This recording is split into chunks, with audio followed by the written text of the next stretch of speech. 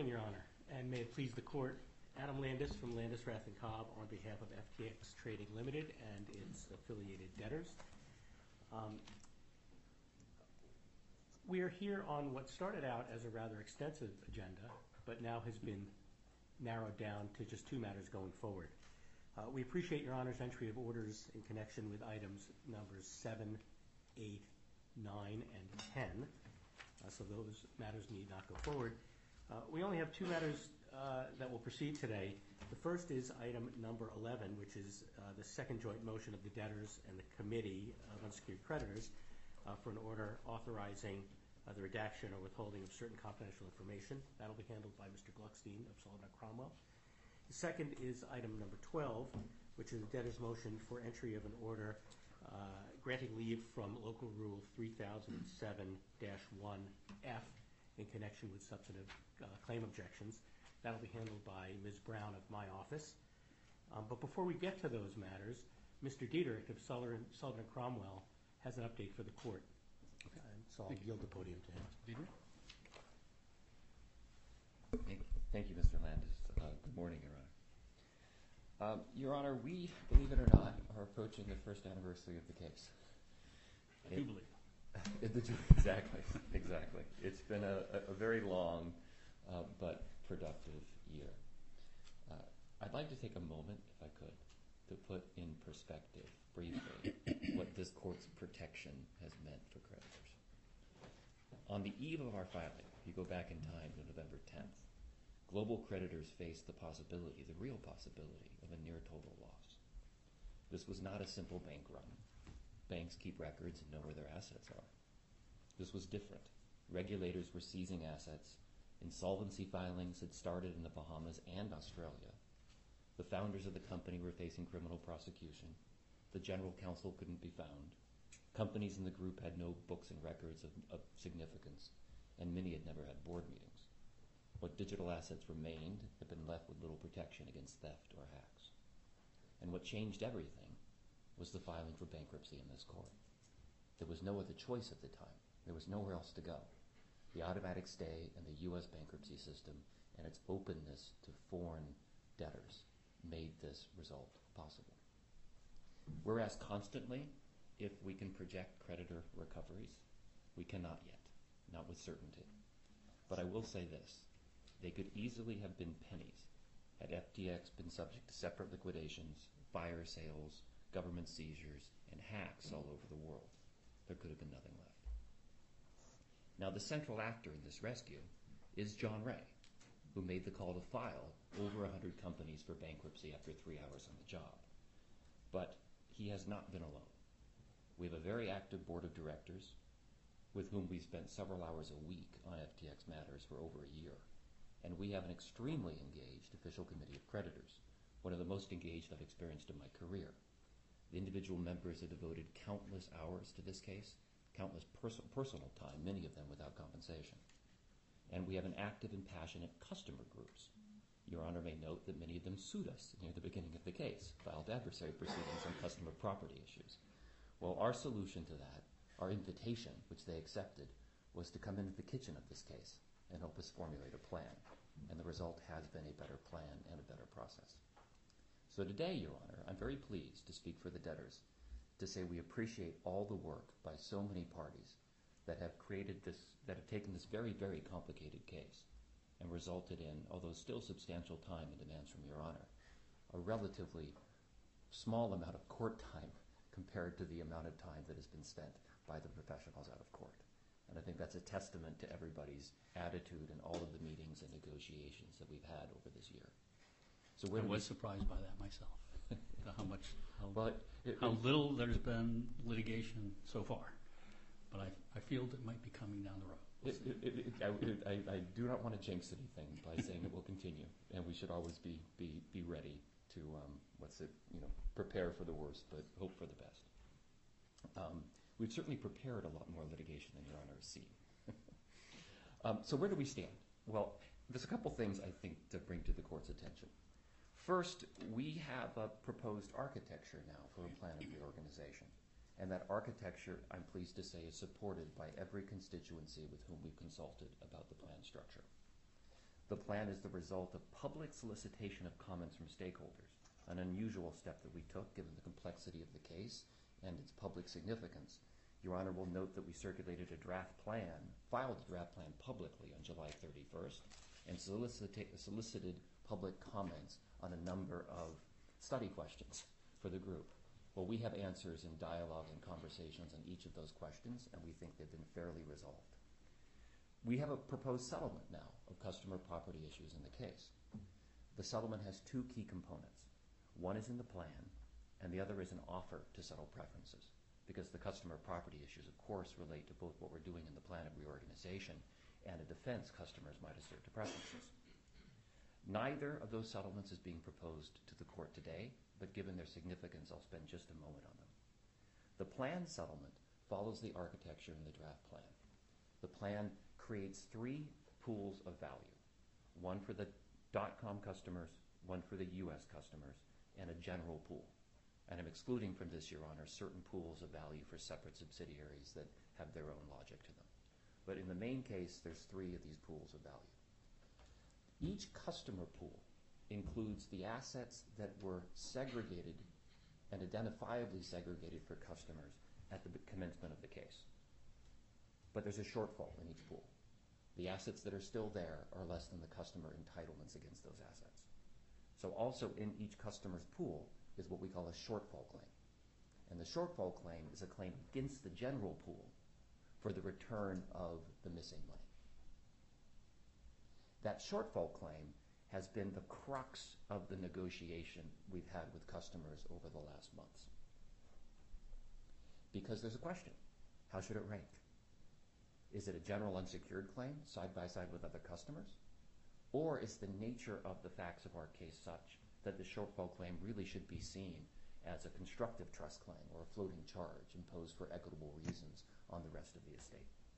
And there's strong arguments on both sides. There's also tracing questions that are raised. Well, the negotiated solution to this question is to create in the plan of reorganization a modified priority for the shortfall claims. And the compromise we'll be proposing in the plan, with the support of all the people that were involved, is that 66% of those shortfall claims have a priority, effectively like an equitable lien or floating charge on all the global value. And the remaining portion of the shortfall claim is a deficiency claim that ranks equal with the general unsecured creditors. That negotiation was hard fought. We think we have a strong record for it. Participating in it were not just representatives of customers in both of the pools, but also the debtors and the creditors committee on behalf of general unsecured creditors. The preference settlement, Your Honor, is a general offer that the debtors have agreed to make in the plan of reorganization as part of the balloting process. That offer is an offer to customers that are defined as eligible customers, and we'll get to that in a moment. Eligible customers are given the opportunity to accept a preference offer settlement from the debtors, which is calculated in a particular negotiated way. And that calculation focuses on the change in trading activity that happened 9 days before the petition date was filed, and identifies a 9-day period where there's kind of a modified preference look-back period. And the preference settlement is an offer for 15% of the net exposure during that period of time. And customers are permitted to settle that preference exposure in their ballot, which will be identified. They'll be identified both the amount of their claim and the amount of their preference exposure.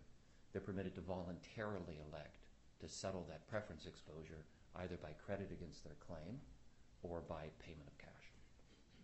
Customers don't have to take that offer, Your Honor. They can say no, in which case it'll be resolved in the ordinary course. Now, there's a large number of customers that may not be eligible for that settlement.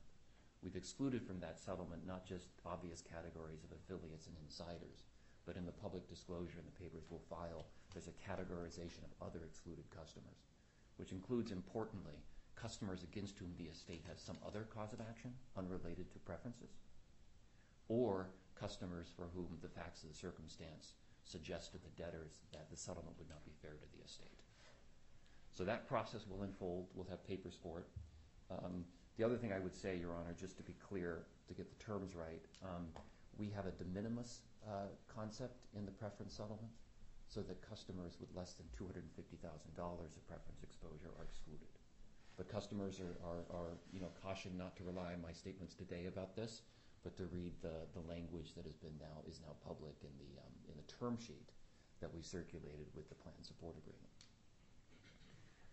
The next item, Your Honor, is the plan support agreement. We have one. This is also not something we'll be seeking court approval of.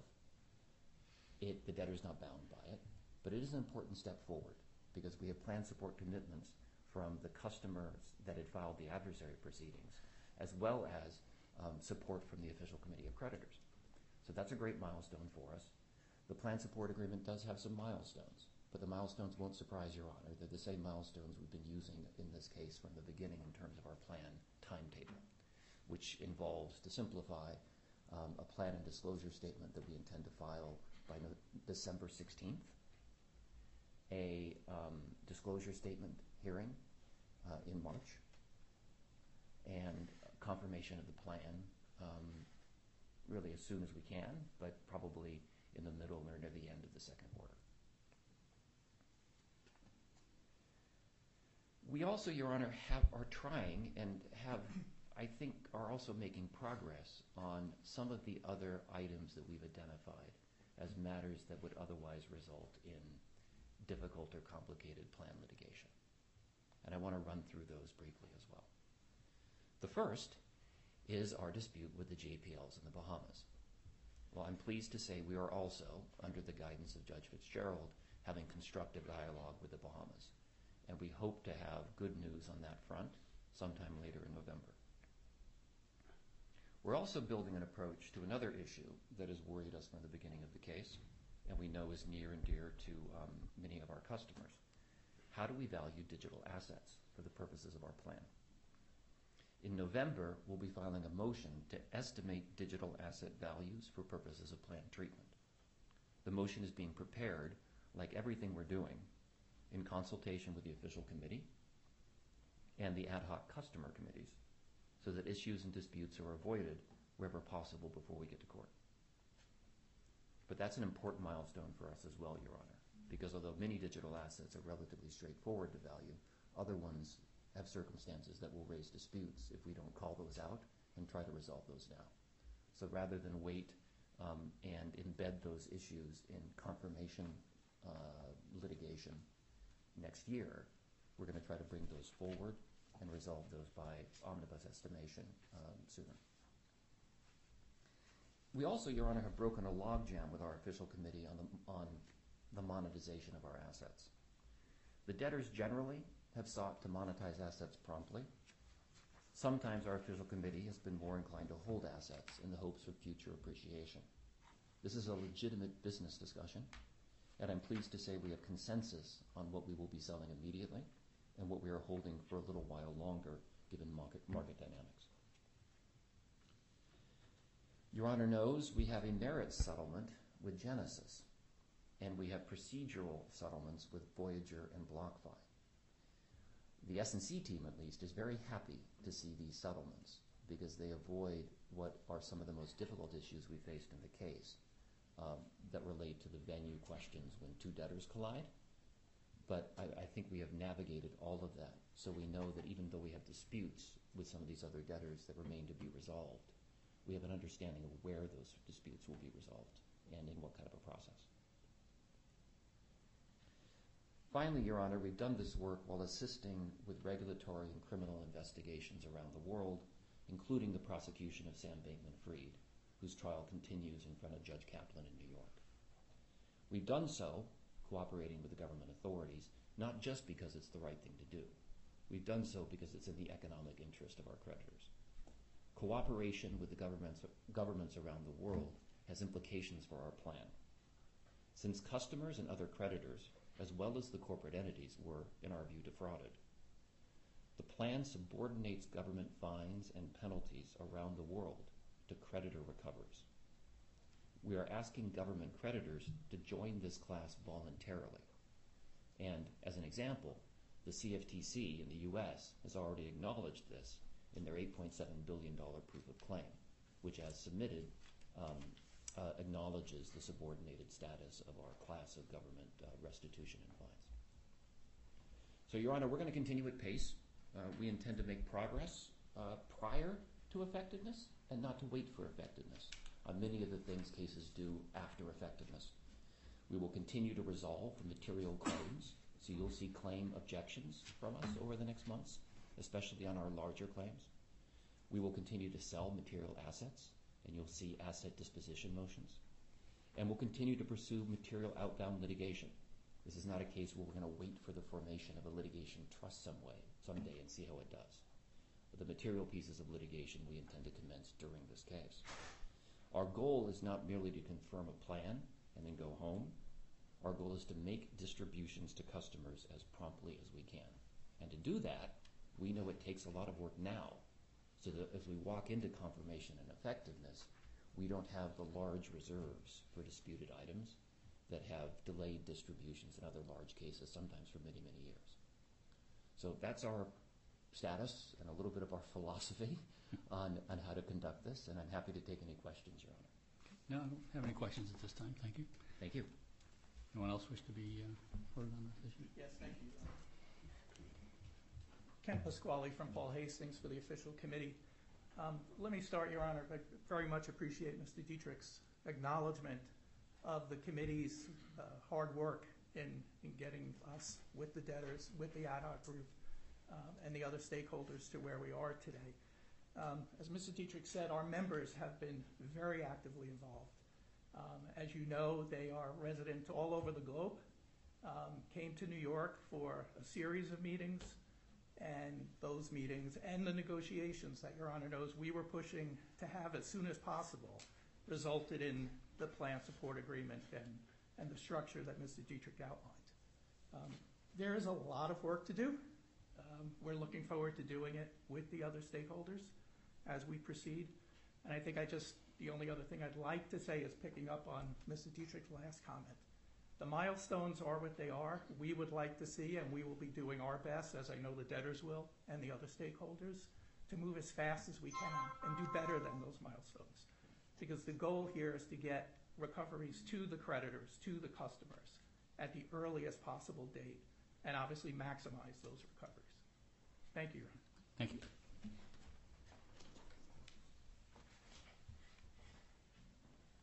Good morning, Your Honor, and may it please the Court. Matthew Harvey from Morris Nichols Arston Tunnel on behalf of the Ad Hoc Committee of non-USFTX.com customers.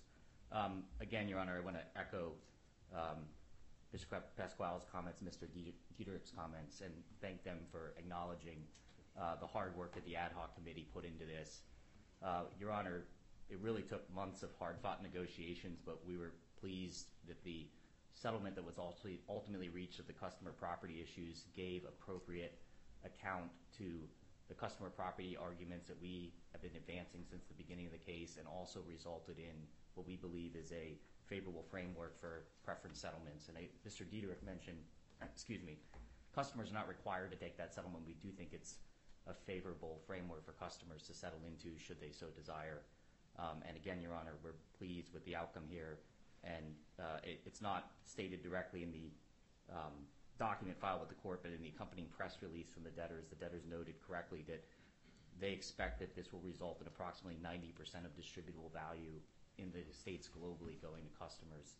So again, the Ad Hoc Committee was pleased with the cooperation of the parties and the outcome here. Thank you, Your Honor. Thank you. Anyone else? No. Okay. Your Honor, Eddie Dietrich, just one point, and it's not at all a contradiction. Thank you, and thank you. I just wanted to say one more time, because there's been a little bit of confusion among some of the press on the 90% number, and I want to underscore what that is and what that is not. Right? We do not know what the level of customer recoveries in the case is going to be. We're hoping it's a nice recovery, but we don't know. In the press release, there's some factors that we listed for people to consider about what will drive actual recoveries, including the size of the claims pool in this case, which is also kind of an open question. The 90% number is a number that we use simply to demonstrate the following, which is based upon our current assumptions about assets and liabilities and the size of the claims pool. We estimate that 90% of global value, whatever global value there is, will ultimately go to customers in the case. It could be a 20% case or a 20-cent case or a 40-cent case or an 80-cent case or a 100-cent case. Right? We do not know the answer to that yet. But what we are projecting at this time is the substantial majority, the lion's share of value that we have to distribute is going to go to customers internationally or customers in the United States. I just wanted to clarify that. Okay. I understood that. Thank you. I think for the press, the idea is the 90% is what's expected to be distributed based on whatever the recovery ultimately turns out to be. We don't know what that recovery is at this point. Okay. All right.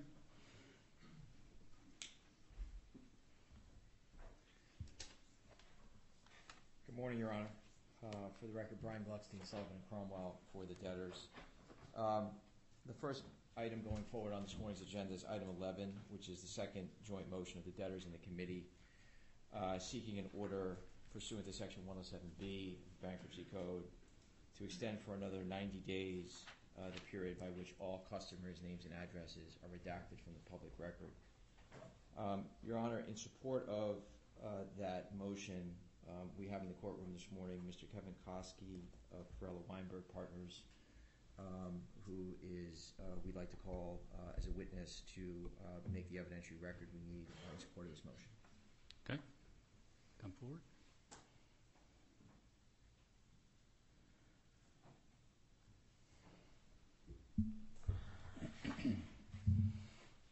Please take the stand and remain standing for the oath.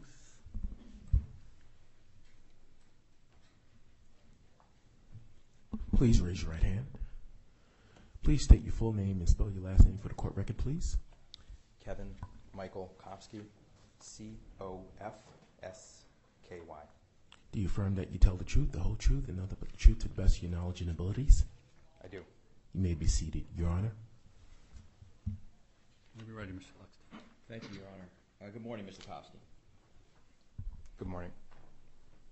Mr. Koski, you have testified before the court twice previously in support of the debtor's motions to redact customer names and addresses, correct? Yes, that's correct. Can you briefly remind the court of your background and qualifications, please? Yes.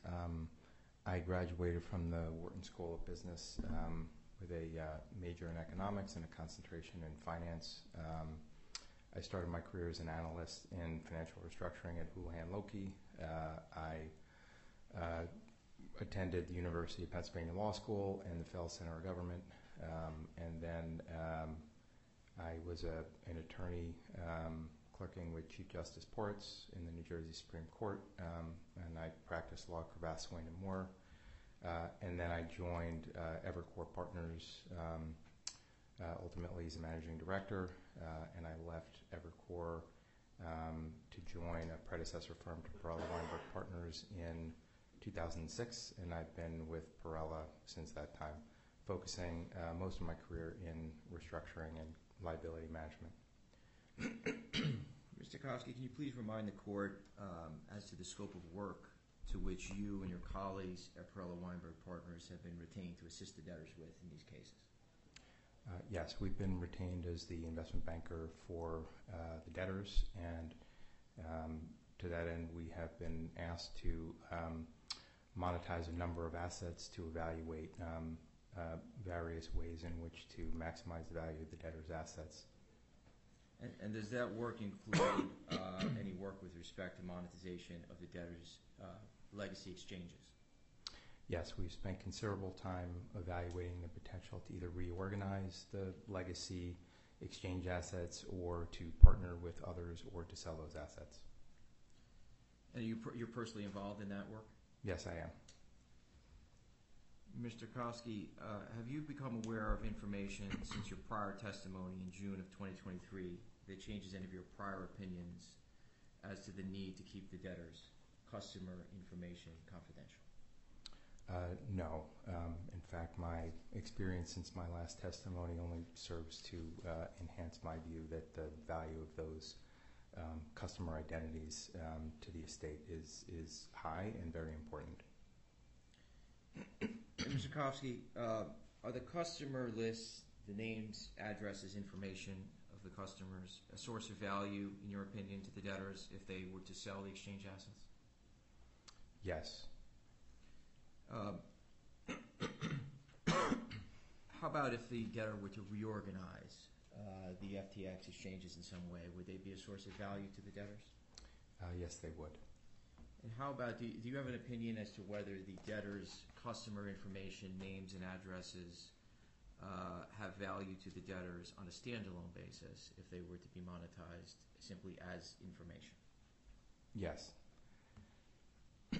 And can you elaborate just a little bit as to your views as to the potential sources of that value? Sure.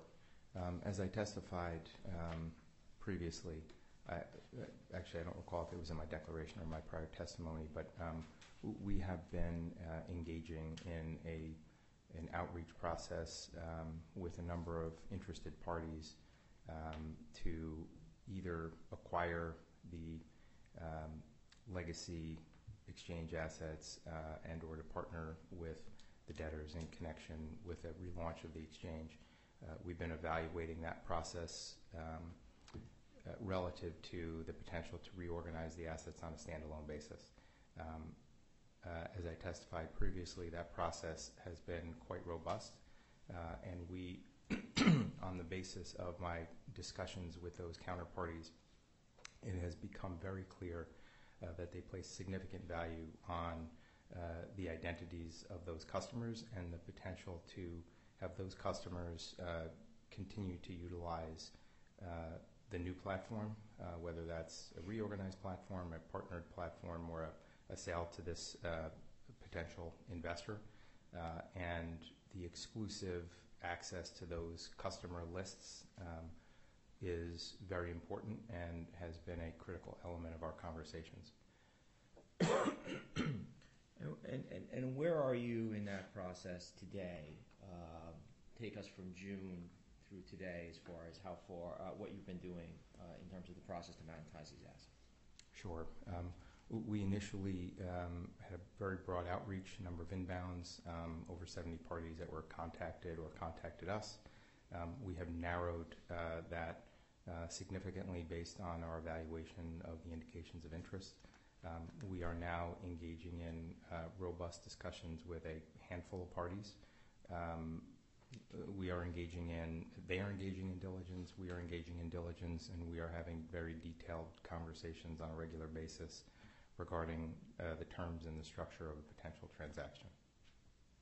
Mr. Kosky, do you have a view as to timing for the debtors to potentially conclude the process and enter into a transaction? I don't have a specific date.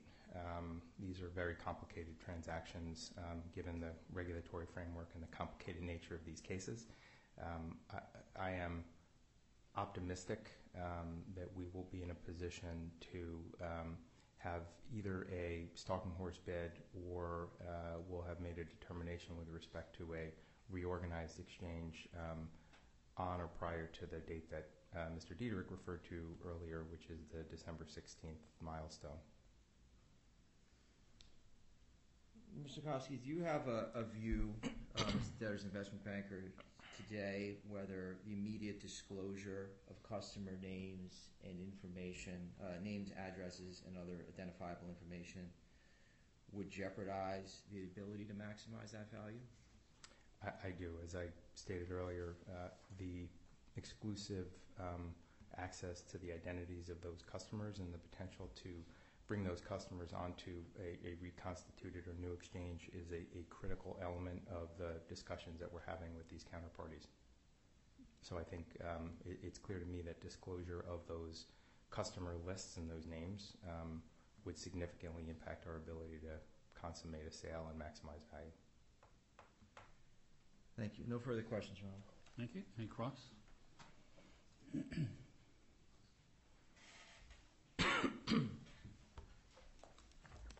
Good morning, Your Honor. Good morning, Mr. Kofsky. Katie Townsend on behalf of media interveners, New York Times, Bloomberg, the Wall Street Journal, and the Financial Times. Mr. Kofsky, you recall we met each other back in June. I believe your testimony was that since that time in June, your view of the potential value of the names of debtors, creditors, customers has not changed in any way. Is that accurate? I'm not sure that characterizes what I said. Okay. Well, then let me ask it this way. Sure. Since June, has your view of the potential value of the names of debtors, customers, creditors to the estate changed in any way? It has. My view, if you don't mind, I want to make sure I'm clear. When I was answering Mr. Gluckstein's question, my view that the customers, the identities in the customer list have value hasn't changed. My view of the quantum of value has changed as I've engaged in discussions with these counterparties. The value is even greater than I had previously expected. How many counterparties have you been in discussions with that have changed your view as to the quantum of value? I don't want to give a specific number because we have, as I indicated, we've narrowed the field from a large number to a smaller number in what we're calling our second round. It's a handful of parties. How many? Object, Your Honor.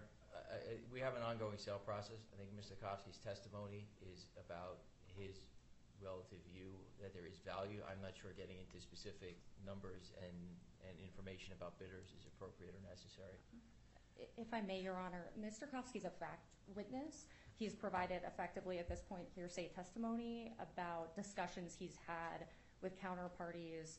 He's not even going to tell us the number, I assume, although I'll ask him. He's not going to tell us the identities of those counterparties. I think that's relevant to his, certainly his testimony, but our ability to cross him. I think you can answer the number, but not identify the individual parties. There are three.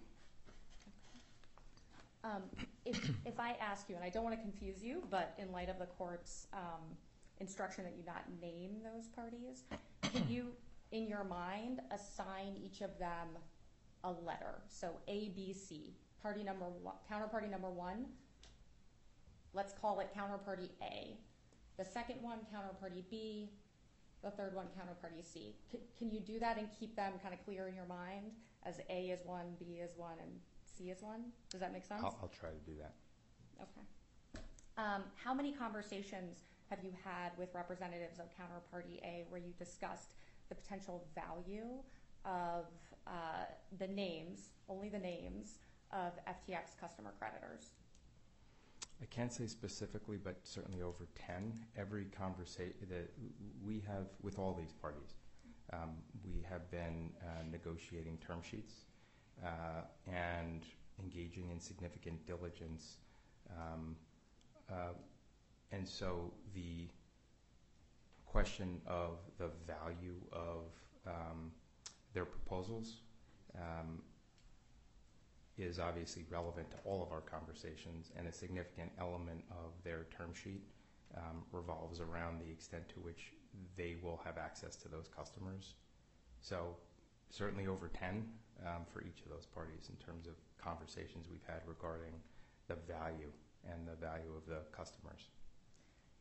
During, and let's take any of them, A, B, or C, any of those three third parties, in any of those conversations you've had, has there been a specific monetary amount attached to the names alone of FTX customers?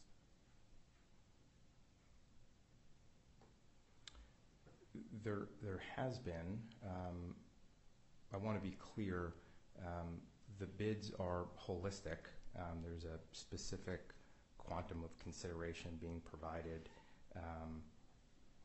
There isn't, by the nature of these proposals, there are not values not allocated into one group versus another group of the assets. However, it's clear from the structure of the proposals and the bids and our negotiations that a significant portion of the value is attributable to the identities of those customers. And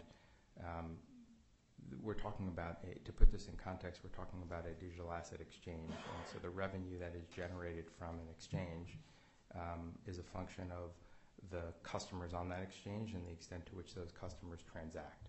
And so the customers historically of FTX demonstrated by their historical participation on the exchange that they transacted quite frequently, and so the counterparties are very interested in having that level of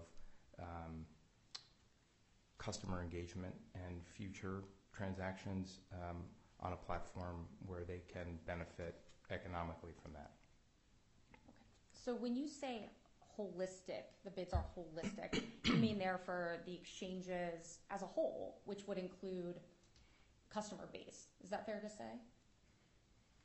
Well, the proposals are, each of the proposals is different in structure and type, but each of the proposals is for an entire transaction. Mm-hmm. So there isn't a proposal for one asset and another proposal for another asset and another proposal for another asset. So while each proposal is different in character, each of them includes the purchase and exclusive use of the customers, the historical customers of FTX, and it's been clear as we've engaged in dialogue over price and terms and structure that element is a very significant element of what the counterparties are seeking to acquire. You say it's clear. How is it clear? It's clear based on my conversations and based on the term sheets. What in any conversation that you've had with any of these counterparties makes clear that, strike that. So just to be clear, none of the bids or term sheets that you've reviewed with respect to any of these counterparties includes as an independent or values as an independent asset the names of FTX customers. Is that accurate? I don't think that is accurate. Again, these are complicated structures. We're talking about the names, identities, and the potential engagement of these customers on a future exchange. And so the extent to which those customers might engage on the future exchange is a critical element of the value that would be provided to the estate. So the parties have made it clear that to the extent that, let me rephrase, a critical element of the proposals is ensuring that the identities of the customers does not become available to other parties. So, for example, the diligence process has been very complicated because none of the parties who we're engaging with want the other parties who are engaging with the debtors to see the identities of those customers. They've made it very clear that they are highly focused on ensuring that they have the exclusive access to the list and the identities so that they can contact those parties and they can maximize the potential for those customers to transact on an exchange going forward.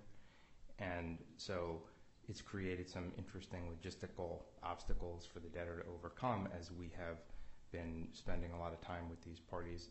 They've made it clear that they are highly focused on being able to utilize those customers going forward, but yet they obviously don't want other parties who they're competing with to see those names. So we've been managing through that. So that to give you a sense of why I have confidence that the counterparties place significant value on the customers. They're telling me that they do. And has any counterparty told you that they assign a specific monetary value to the names alone of those customers? Or is it, as I think I understand your testimony to say, it's part of the whole package? Is that fair to say?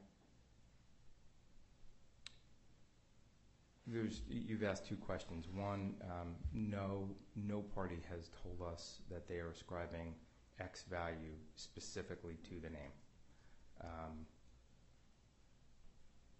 Some of the proposals have various components to them, and portions of the consideration that would be provided to the estate are a function of the extent to which existing customers transact on the future exchange going forward.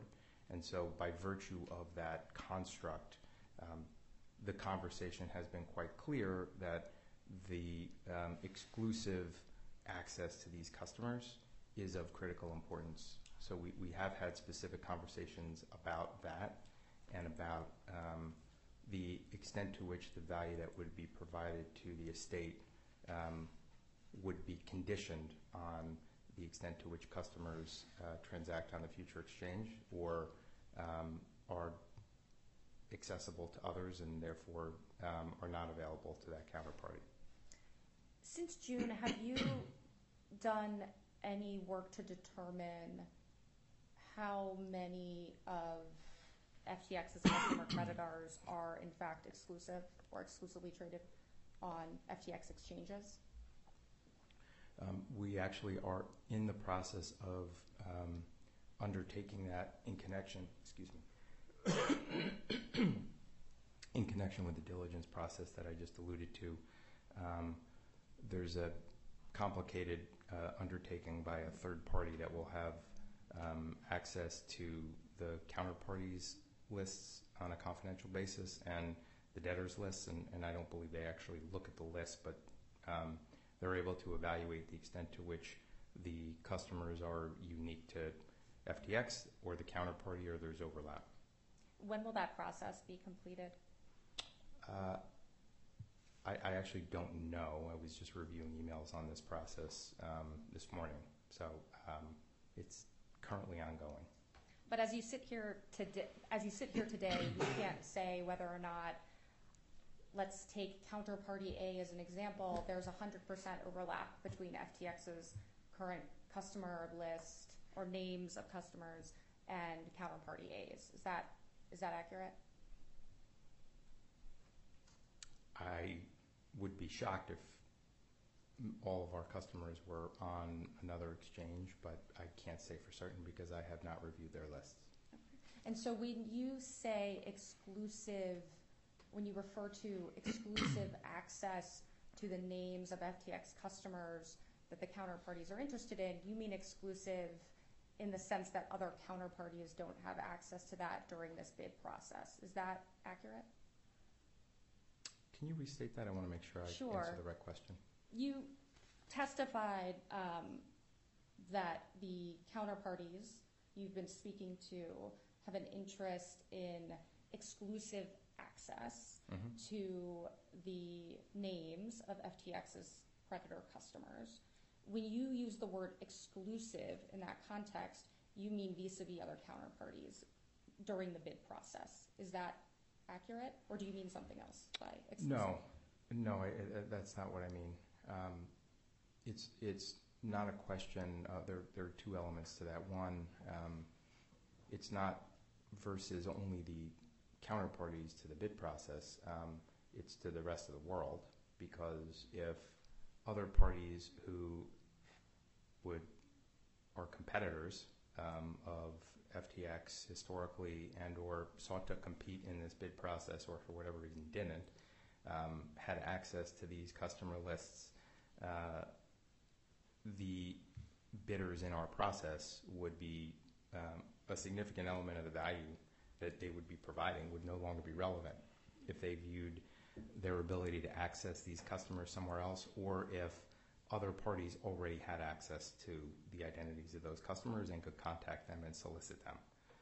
So it's not limited to these parties. It's just that these are the parties who are left in the process because they have provided the most compelling structure and terms to the debtors for the acquisition of these assets or to partner with the debtors. But you don't mean exclusivity in the sense that they're exclusive necessarily customers of FTX. You're talking about access to the list of names of FTX customers. Is that fair to say? I want to make sure I'm answering clearly.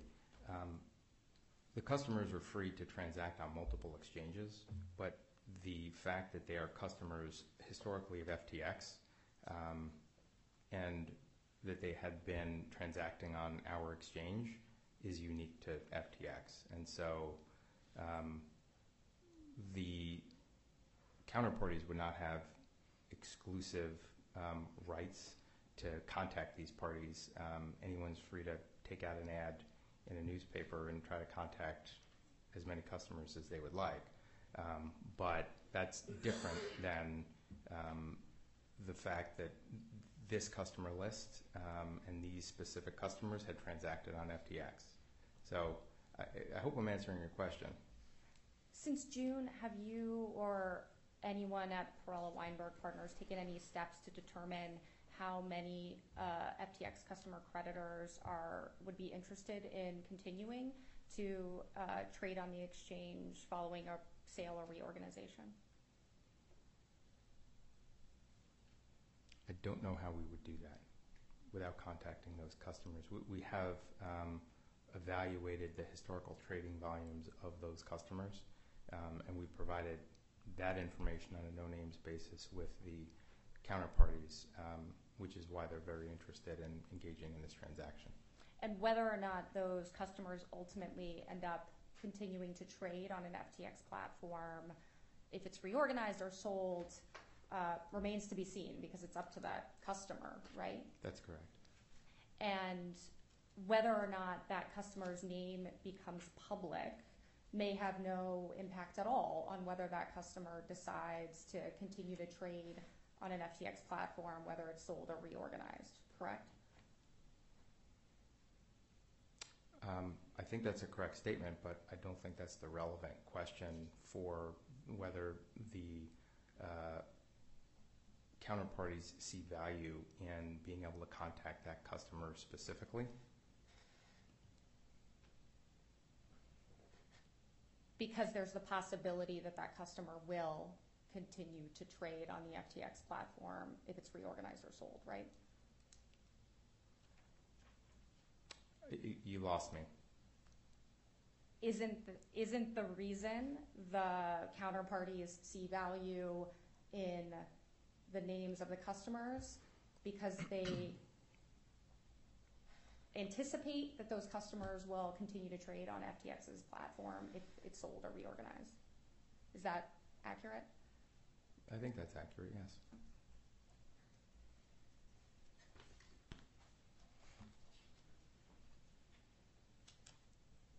Since June, has any third party offered to purchase a list of the names, just the names, of FTX's customer creditors on a standalone basis?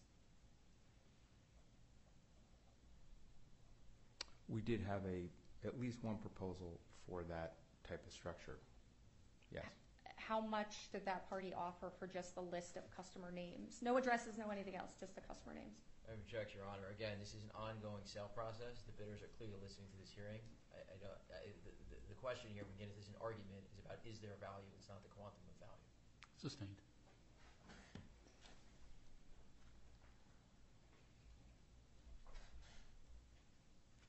Have you attached a monetary value to the names, the list of customer names of FTX? No.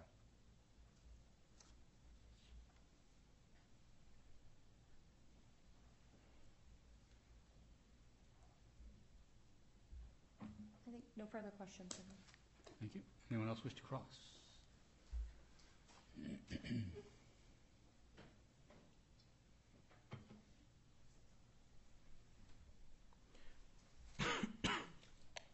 Thank you, Your Honor. For the record, Juliet Sarkeesian on behalf of the U.S. trustee. Just a few questions, Mr. Kopsky.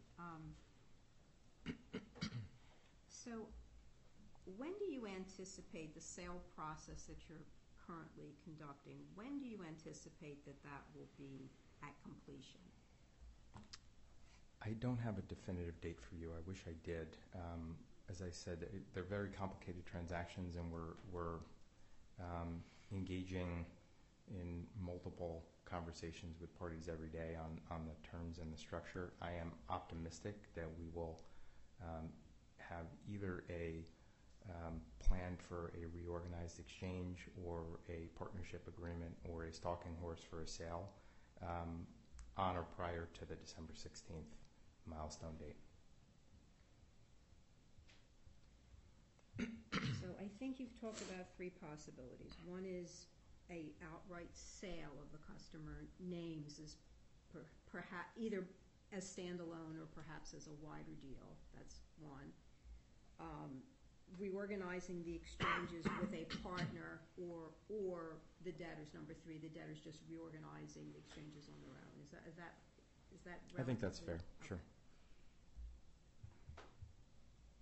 In all,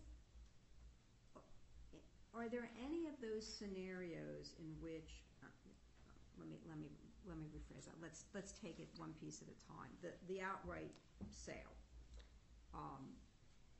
Let's say a sale takes place, and as part of that sale, the customer names are sold. Would you anticipate that the buyer would ask, as part of that transaction, that the customer names remain sealed in the bankruptcy case? I would expect that they would, yes. So let's take the second scenario where it's not a sale, but there is a reorganization where the debtors pair with a partner to reorganize the platforms. In that situation, would you anticipate that the debtor and the partner would want the customer names to remain sealed in the bankruptcy case? I can't speak for them, but I would expect that they would, yes. And then in a situation where there's no partner, it's just the debtor, they're reorganizing, they're going to do a second launch or whatever you wish to call it of the platform, would you anticipate the debtor would again want to continue to have the customer name sealed even after the effective date of the plan? I would think that the value of the customers to the exchange would remain valuable even after the conclusion of the case, yes. Do you see any situation in which the debtors would not be seeking to permanently have the customer names redacted? I can only speak from my perspective as the banker trying to maximize the value of the debtor's assets. I can't speak to the legal issues. From my perspective, the value of the identities of the customers will remain. And regardless of whether there's a reorganized exchange or a sale or a partnership, the reorganized exchange, the new exchange in any shape or form would place significant value on maintaining the confidential nature of their customers. No further questions. Thank you. Anyone else? Mr. Cross. Redirect.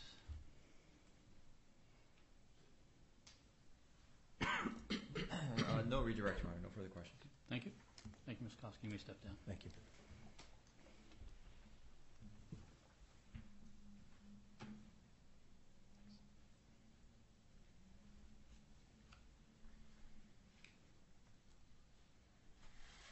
Your Honor, if it may please the Court, I think we're prepared to proceed to argument. Let me see if any of the other parties have witnesses. No witnesses? Okay. Thank you, Your Honor. Again, Brian Gluckstein, Sullivan and Cromwell for the debtors.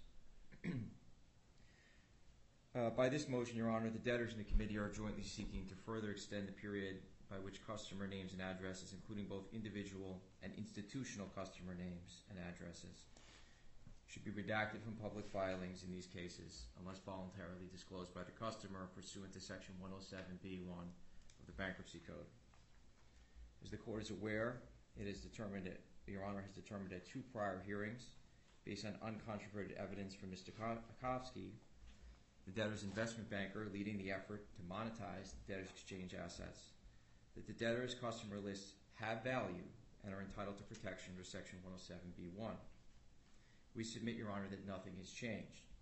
In fact, Mr. Kowski today again testified and reaffirmed his views that the customer lists have value. And he went further. explaining that the debtors are now in a position to hopefully actually realize that value, and detailed, in his view, the very significant elements of the bids that the debtors have in hand and have received rely on the fact that they get exclusive access to the customer lists, names, and information, and that is of critical importance to the bidders. Mr. Kofsky testified the debtors are in a very advanced process whereby they're obtaining and evaluating these proposals, each one that includes the potential onboarding of the debtor's customers to another platform. There is unquestionably, based on Mr. Kofsky's testimony, value that would qualify these customer lists, names, and addresses as confidentially sensitive information pursuant to Section 107. The value of these proposals could only be realized if the requested relief is granted and the debtors are permitted to maintain the confidentiality of the entirety of the debtor's customer list. As a practical matter, the names and addresses of the debtor's individual customers are already permanently sealed in accordance with the court's order dated June 15, 2023, pursuant to Section 107C of the Bankruptcy Code. That order is being appealed. The sealing of all names and addresses, including those of institutional customers, is necessary to facilitate the transactions currently under discussion. As Mr. Kofsky testified, the potential purchasers will not pay the same value for customers who could be acquired on their own because competitors or the potential bidders could access the FTX customer list independent of this transaction process. The conclusion of the testimony today, as before, is that a critical component of the strategy to monetize the debtor's assets is the continued confidentiality of the debtor's customer list. This view is now bolstered by the testimony that the debtors have live proposals that they are pursuing to confirm this fact. Your Honor, in previous rulings has determined that the FTX debtors' customer lists are protected by Section 107B as confidential commercial information and as a trade secret. Nothing has changed about the nature or confidentiality of the debtors' customer list since June, when we were last here on this issue, and we submit they remain so protected under the applicable legal standard. The debtors are now finally in a position to realize real value from the customer list and exchange assets, in significant part because the customer names and addresses have been kept confidential to date. The debtors should be permitted time to complete that process. It is not clear at this point, as Mr. Kofsky testified, when and whether the disposition of the customer information will take place before or in connection with the planned process. As Mr. Kofsky also testified, the debtors do expect to have concluded at least the current sale process prior to the filing of the amended plan disclosure statement in December. Guided by the Court's prior rulings, the movements have only requested at this time to formally extend the protection of redacting all customer names for an additional 3 months for entry of this order with all rights reserved. And Ms. Sarkazian, in her questioning this morning, raised the possibility, Mr. Kofsky acknowledged, that if we actually move forward with a transaction, we are likely to need to seek further relief from the Court.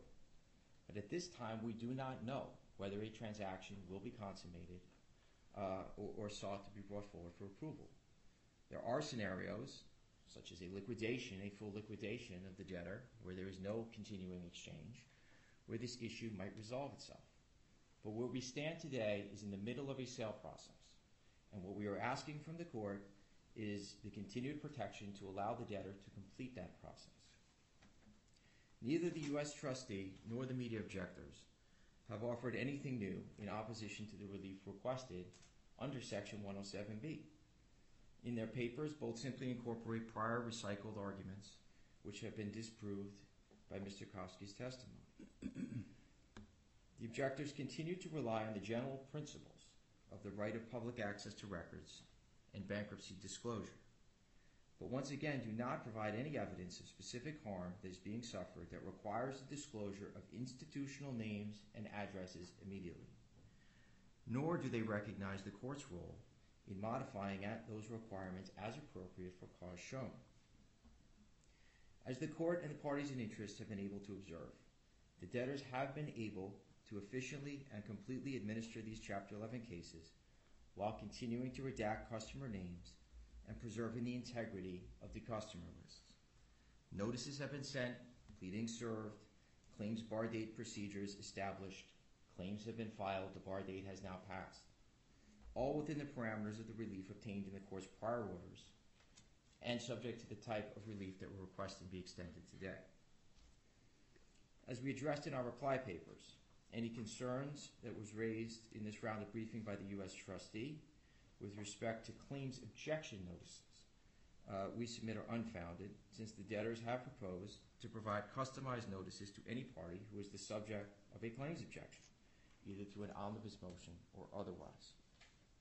All creditors will continue to receive appropriate notices on all issues, including claims objection, like all matters we have noticed to date in these cases.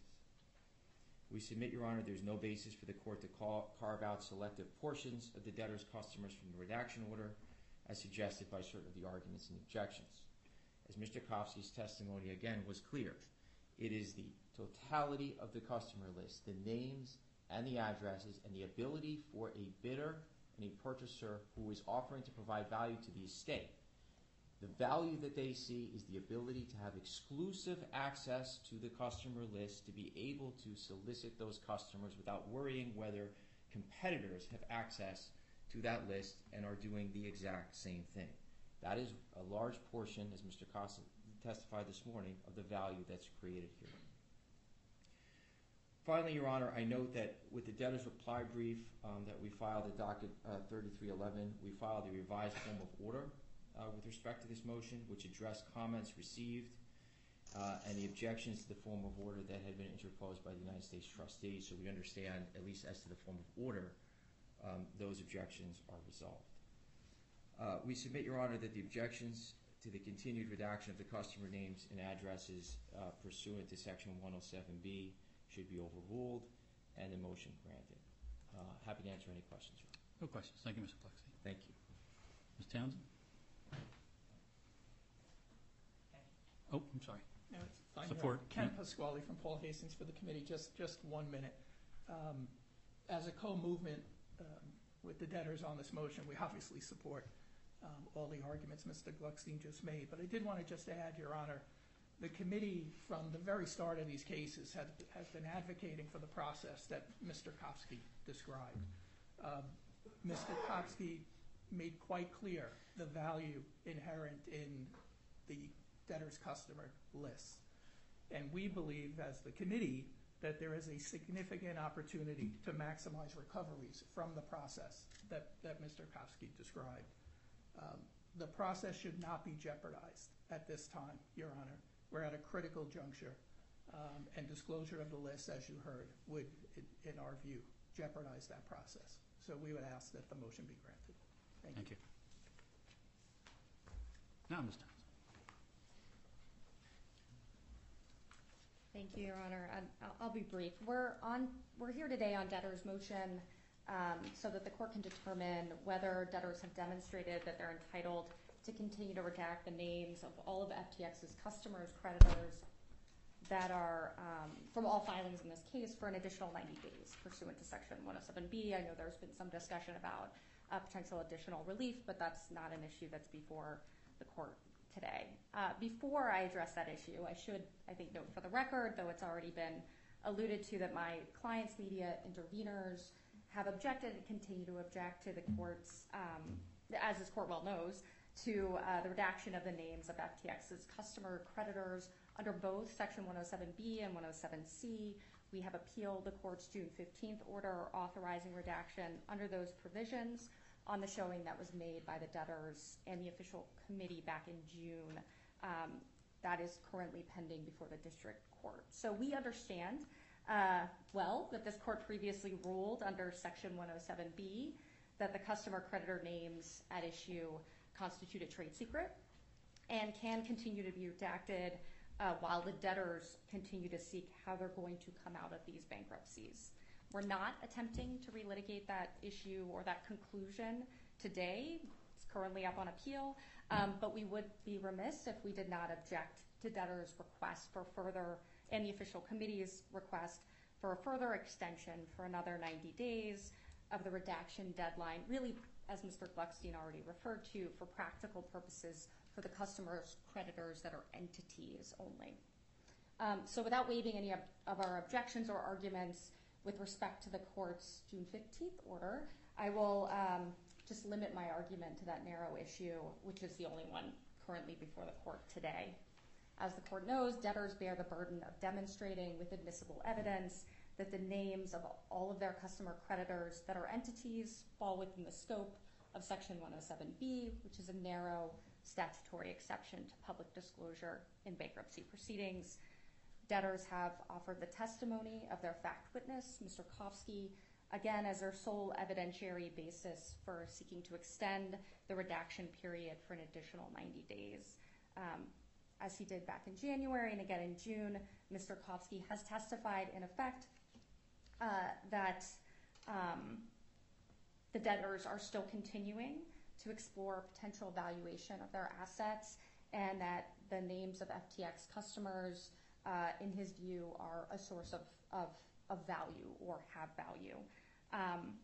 We've previously argued that, I believe the term was quantum, the quantum of value is relevant, but to the extent it isn't relevant, I think I would note a couple of things. Mr. Kofsky testified today that the names, I think it's fair to say, the names of these entities are viewed by purchasers or potential purchasers or counterparties as having potential value because there is an existing customer base. So if they're looking to purchase the company as a whole, they're looking to potentially utilize that customer base moving forward. We don't know how many of these customers, and Mr. Kofsky couldn't tell us how many of these, it's 9 million total customers, some smaller subset of that are entities. How many of those are exclusive to FTX? That's an issue that came up back in June. We don't know if some of these customers are already parties of some of the, or already customers rather, of some of the counterparties that Mr. Kofsky has engaged in discussions with. We also don't know what specific value is being attributed to the customer names alone, as opposed to some larger part of, as opposed to the sort of exchanges as a whole. Mr. Kofsky testified that he hasn't taken any steps to determine or value the customer list standing alone since June. So we don't, the media interveners would take the position, Your Honor, that the motion to extend the redaction deadline should be denied. To the extent the court seeks to extend the redaction deadline, we would urge the court to extend it again only for 90 days. That's the relief that's been requested. It appears, based on Mr. Kofsky's testimony, that there may be less basis for redaction of those names moving forward once, possibly after December, once a plan on how the debtors will come out of these bankruptcies has been agreed to. Thank you. If there are no further questions. No questions. Thank you, Your Honor.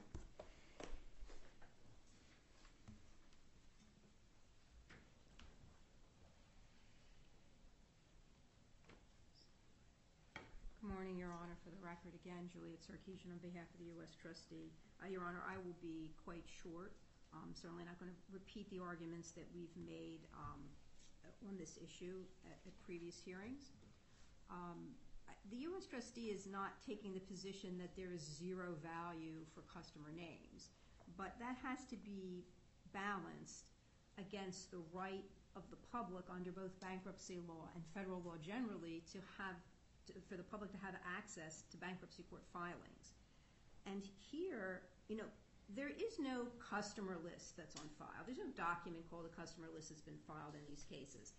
I think when the debtors and others refer to customer list, what they mean is, well, we have the creditor matrix. Well, the creditor matrix also has creditors on it that are not customers, and you can't tell on looking at it who's who necessarily, but I believe the view of the debtors would be, well, and I think they've said this, well, the vast majority of our creditors are customers, so effectively it's like a customer list. And then similarly for the schedules, the debtor's schedule, Schedule F, includes customers. It also includes non-customers who are general unsecured creditors. So that's what we're talking about. And these are documents that are effectively, they're available to the public, but in highly redacted form. And, we're talking again about extending this another 90 days. And obviously, the United States trustee is not advocating for this to be a permanent sealing. Far from the case. We think it should not be sealed at all. However, I think we shouldn't kid ourselves. This, based on Mr. Kofsky's testimony, he couldn't come up with a scenario where it would not be ultimately the debtor's request or the request of a purchaser to have the names permanently sealed.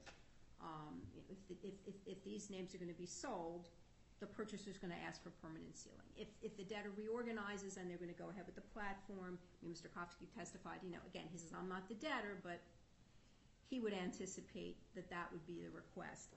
Mr. Gluckstein, I think the only scenario he came up with was, well, if there was a total liquidation, there's no sale, there's no reorganization, we're just liquidating everything potentially in that instance, they would not ask for a permanent sealing. But that's the only situation which, from everything I've heard, doesn't sound like what's going to happen in this case. And of course, nobody wants that to happen in this case.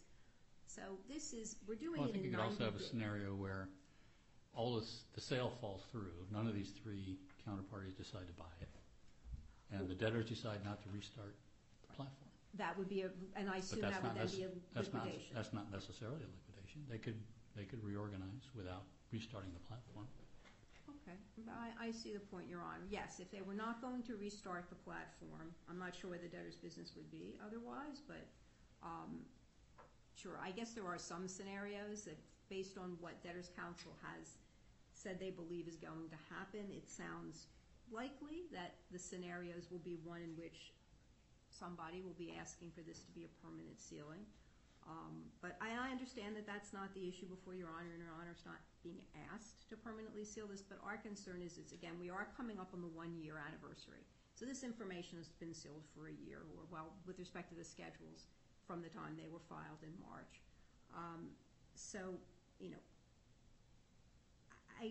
I guess there's some slim possibility at some point that the redactions will no longer be requested. But U.S. trustees' concern is it's been a very long time since they've been sealed, and it looks likely that it's going to continue and potentially be permanent. But if a customer list has value, and the debtors are trying to sell it, and they do sell it, it still has value to the purchaser. So of course they're going to ask for a permanent sealing of the customer list. They don't want to just buy it and then say, okay, here's everybody who's on the customer list. That doesn't do any good for the purchaser. Right. That's my understanding. I was just trying to make the point in cross-examining the witness that while this is being done in 90-day increments, there's a good likelihood that this is ultimately, that someone is ultimately going to ask that it be a permanent sealing. And that may or may not be appropriate when that comes up. Yes, thank you, Your Honor.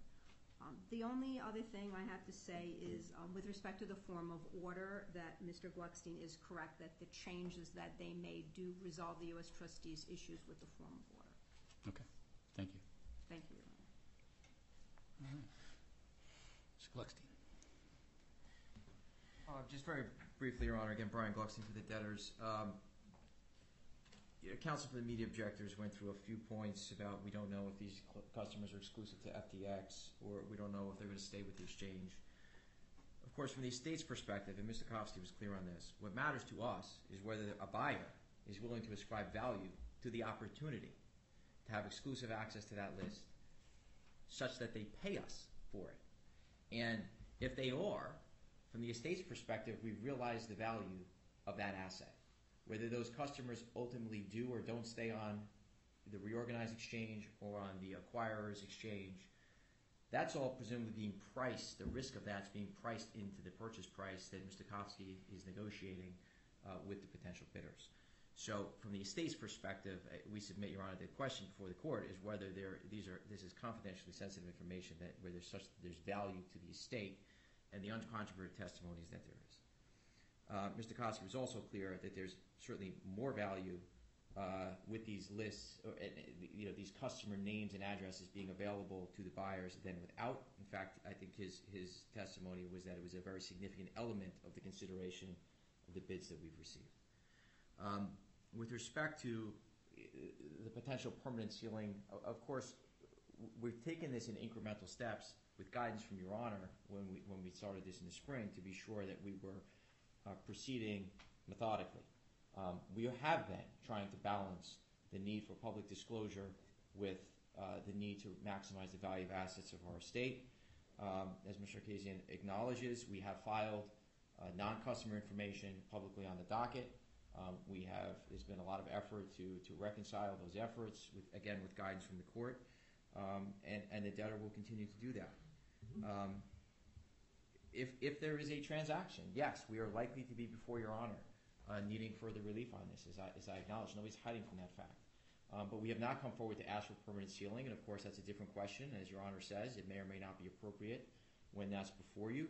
But the question today is there sufficient value? Is this qualify for protection, continued protection? The court has twice found that this information qualifies for protection. Have we carried our burden that we should be able to benefit from continued protection to allow the debtor to complete the ongoing sale process and to see if there is a transaction where value can be realized from this customer information in a way that we believe delivers additional value to our creditors, maximizing the value of the estate, which of course we are trying to do. So we would ask, Your Honor, that the motion be granted and that the remaining objections be overruled. Thank you. Thank you. All right. Well, I do recall at the beginning when this first came up, I suggested the 90 days because we didn't know whether it had value or not at that time. But once again, the uncontroverted evidence presented today is that it does have some value. And the evidence today was even stronger than it's been in the past 2 hearings. I now know that there are at least 3 parties who are interested in purchasing the asset, the platform. And just as a matter of common sense, a platform without customers is nothing. So it has to have value. The customer list has to have value. And these customers have said, we think there's value to it. And we want to make sure that this remains sealed so that when we buy it, we have something to work with. And that's uncontroverted.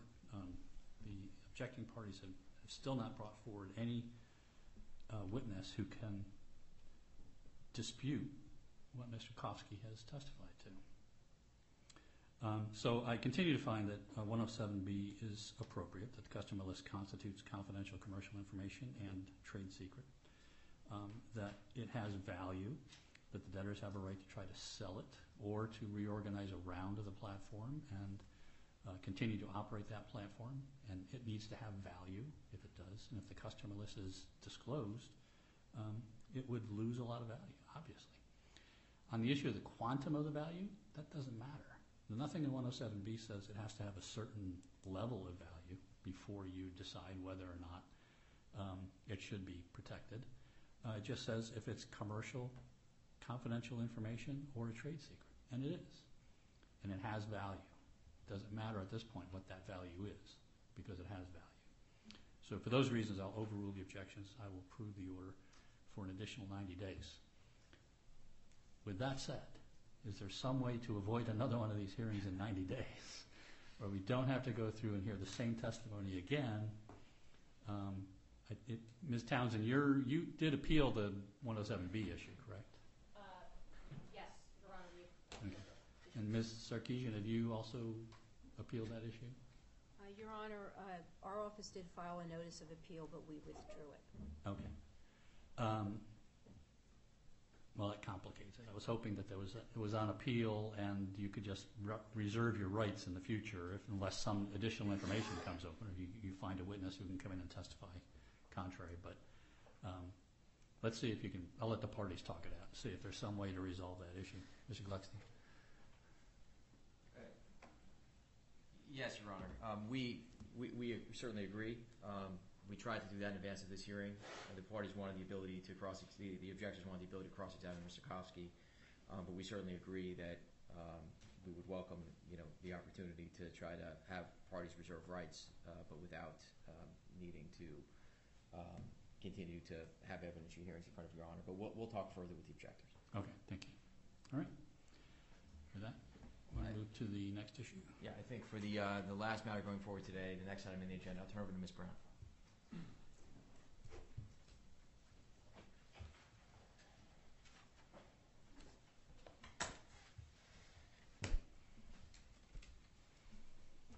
Good morning, Your Honor. May it please the Court. Still morning, yes. Kim Brown, it is still morning. I had to double check that with you there. So may it please the Court, Kim Brown from Landis Rath & Cobb appearing today on behalf of the debtors. Your Honor, this brings us to item number 12 on the agenda, which is the debtor's motion requesting relief from certain of the default provisions contained in Bankruptcy Rule 3007 and Local Rule 3001 to enable the debtors to implement an efficient and expeditious claim objection process in these unquestionably large, unique, and complex Chapter 11 cases. As Mr. Diederich explained during his case update, it is a primary goal that is shared, as you heard, from both the committee and the ad hoc committee to return value to creditors as soon as possible in these cases. To that end, the debtors filed this motion seeking relief from certain of the default provisions to enable them to create a workable solution that provides for an expeditious review and process to object to claims.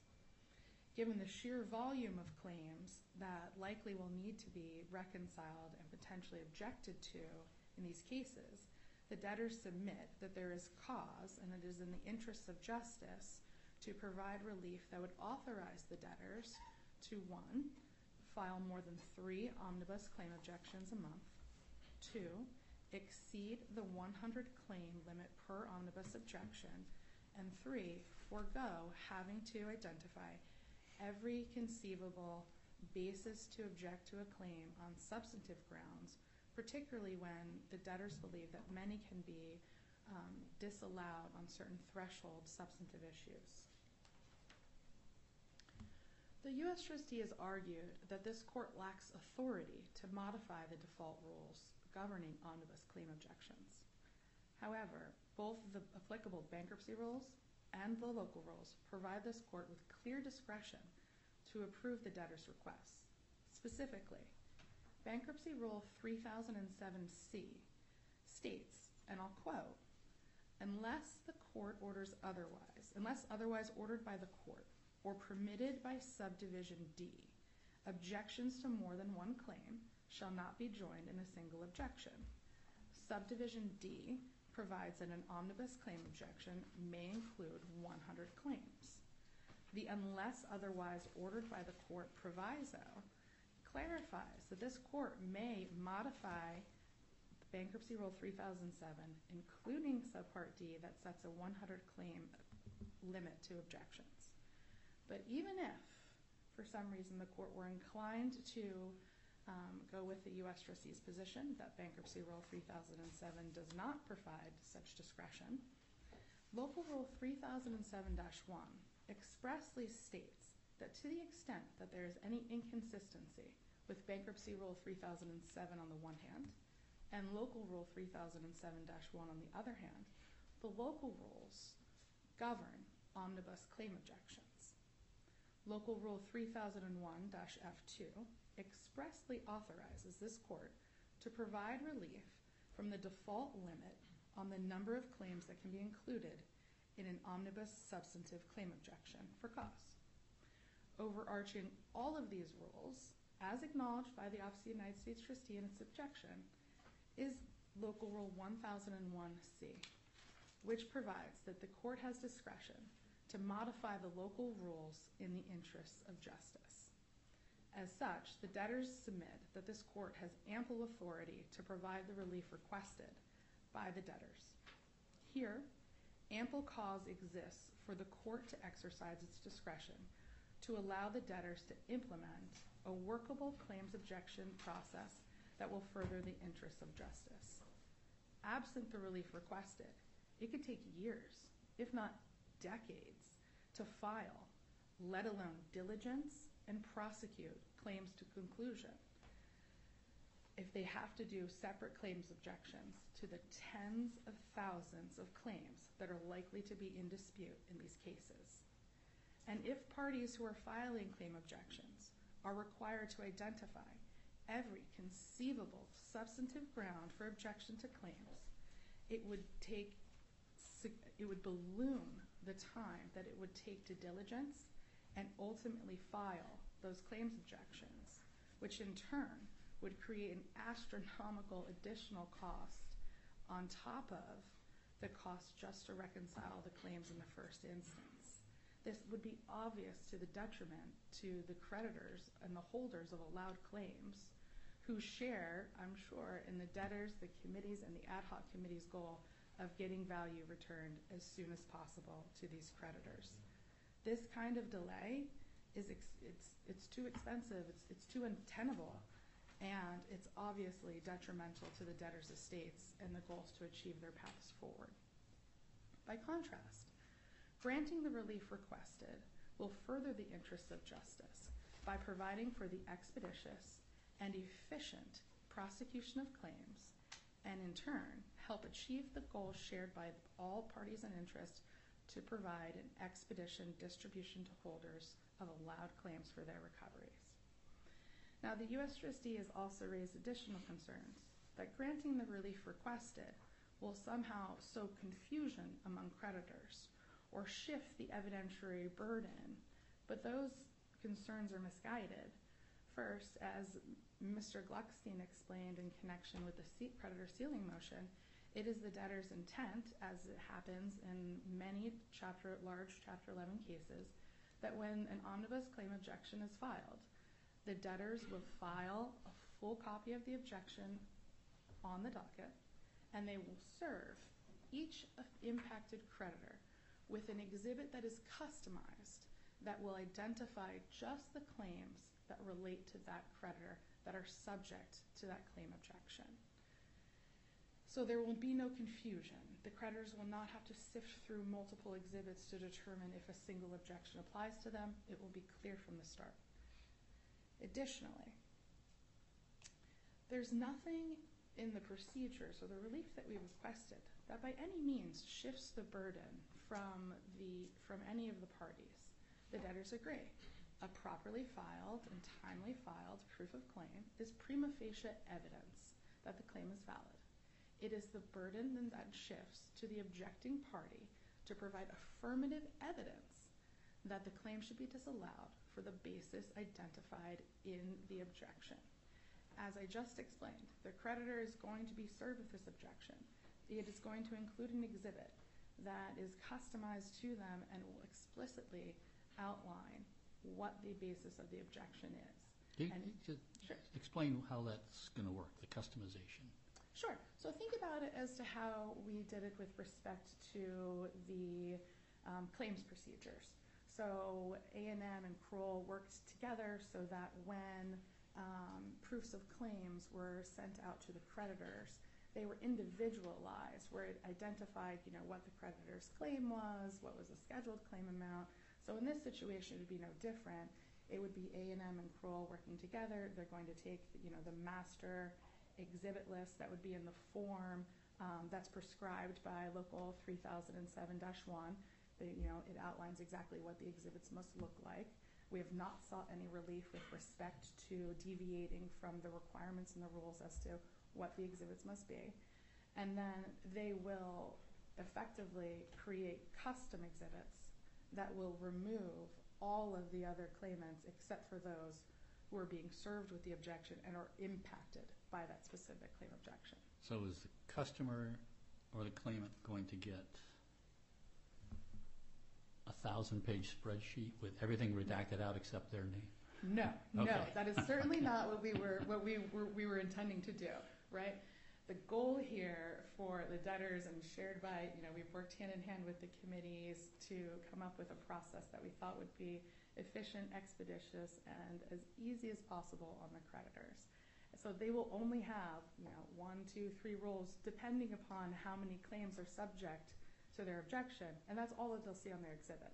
Okay. Now, should they be inclined to want to see all of the claims that were also subject to that objection, they'll have the ability to access that on the bankruptcy docket, and granted, the customer information, consistent with Your Honor's ruling today, that will be redacted, but they would still see, there were X number of claims that were objected to on late filed basis, similar to, whatever their claim is. And I'm just using late filed as an example. Okay. So what happens if you file an objection with the threshold issue and your objection gets overruled? What happens next? That's right. So assuming that this is there will need to be further diligence on both of the part, on the part of the debtors and their professionals, to the extent the committee is weighing in on certain claims. There will be a dialogue there, and after further diligence, there would be a later filed objection that, again, would be customized so the creditor can see, okay, this claim objection applies to me, here's the basis for the objection, and then we would try to obviously work with the parties to, and goes for the initial objections that were filed too. Debtors are always trying to work with the parties to try to resolve any issues on a consensual basis to the extent that we can. And what are we going to do with, I want to make sure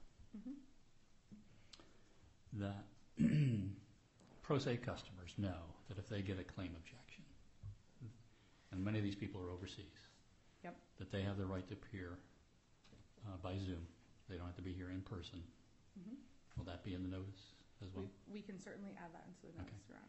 Now, certainly if you have a claimant who's got $1 billion of Bitcoin on the platform and he hires an attorney, that's a different story. But people who are overseas and have a few $100s or a few $1,000 or even a couple $100,000 that they've invested on the platform, and they're going to appear pro se, I want them to know clearly that they do not have to appear in court to object, to respond to the objection. Certainly, and that's consistent with what we've generally done with respect to the various notices that we've sent. So with respect to the bar date notice, this is a unique case.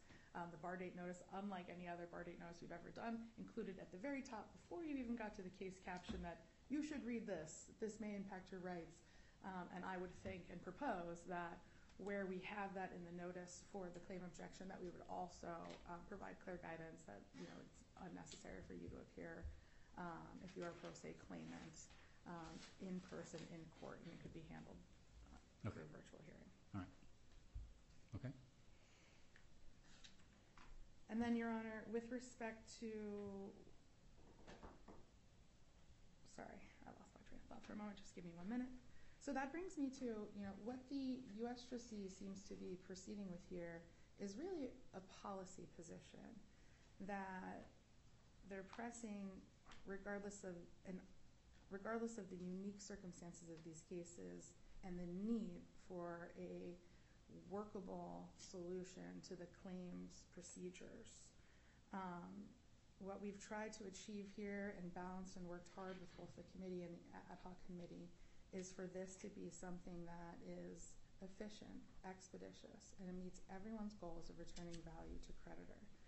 And the last point that I'll make, which probably is the most important, there's not been a single party with an economic interest or who would be subject to the procedures and the relief that we've requested that has objected or otherwise responded to the motion. The only party who has raised the concern is the Office of the United States Trustee.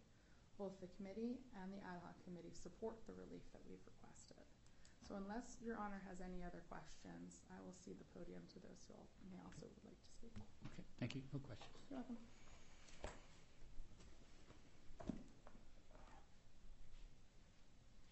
Good morning, Your Honor. For the record, Robert Poppity from Young Conaway, Stargate and Taylor. As Ms. Brown said, the Official Committee of Unsecured Creditors does support the relief requested. We do appreciate the United States Trustees' concerns, Your Honor. We did have a conversation with them a number of weeks ago when the motion was filed about what the committee's position was on the relief requested. Much of that conversation focused on noticing issues, making sure creditors were getting appropriate notice. Our conversations with the debtor were very much consistent with the colloquy you just had with Ms. Brown in terms of how the notices are going to work, which in my experience is exactly how they would work in a case of this size, where you're going to have a customized notice so creditors don't have to scroll through dozens of pages, if not hundreds of pages, to find their particular claim. And so we're very comfortable with all of that. We're also very comfortable with, I think, the point that Your Honor and Ms. Brown just demonstrated, that if there's things that need to be in the notice about like Zoom hearings and other things, we're comfortable that it can be done that way. Again, we appreciate where the United States trustee is coming from, but ultimately this is a large case. There's thousands of claims, and ultimately parties do have to read the notices. The key from our experience is being very clear in those notices about what the expectations are. What are the response deadlines? How is the hearing going to go? Making sure that notice is set up in a way that parties can very easily find their claims and not have to sift through dozens of pages. So we're very comfortable with that, and we think that's key here. We also think we have to be flexible, as the debtors have said. This is a very large case. There are any number of claims. While our local rules do modify the bankruptcy rules, which, by the way, we do think is appropriate, it's very clear that the local rules have made modifications to the bankruptcy rules. I'd like to think that the reason the local rules are drafted in the way they are is through years of experience of practitioners in this district, trying to make sure that the claims process works the way it should, efficient, making sure creditors are getting appropriate notice. But at the same time, it's very clear that those local rules can be modified in the interest of justice. And as Your Honor, and I think most folks in the courtroom know, oftentimes in these larger cases, they are modified to allow for more objections per month, more claims per objection, and such. So we think we have to be flexible here.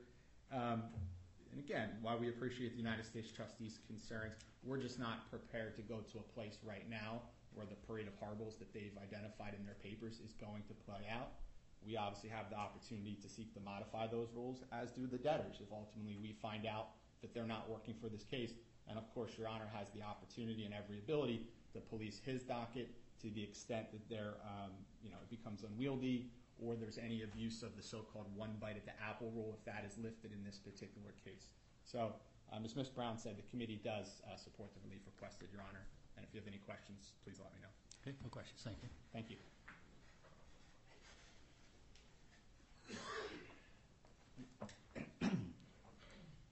Good morning, Your Honor. And for the record, Matthew Harvey from Morris Nichols Arshton Tunnel on behalf of the ad hoc committee. We echo the comments of the official committee. We support the relief. As previewed in the comments about the plan support agreement up front and the progress was made, an issue in this case is going to be claims administration and the efficient administration of claims. A focus of our committee since day one has been returning property to customers or its value as soon as possible. And as the debtors alluded to there in the presentation, chopping as much wood on claims administration in advance of the effective date will enable that. So we are supportive of a process that's efficient, particularly with the guardrails the debtors put up here and the additional guardrail that Your Honor helpfully suggested, making it known to creditors their rights and their ability to appear and advocate for their rights without having to appear in Delaware in person. So the ad hoc committee is supportive. Thank you. Thank you, Your Honor. Anyone else? Ms. Sarkeesian?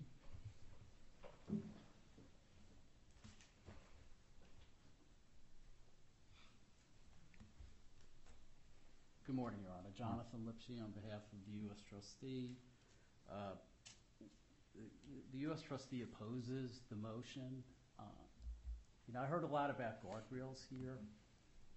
The motion, as articulated, has no cap whatsoever on the number of creditors.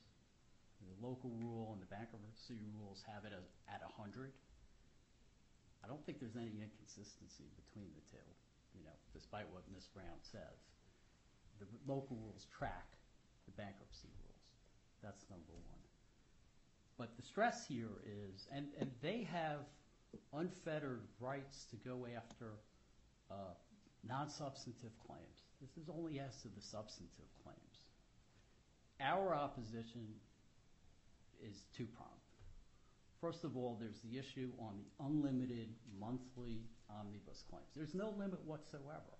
They could file 10, 100, 1,000 a month. And there's no limit as to the number of creditors. It could be 100, 1,000, 10,000.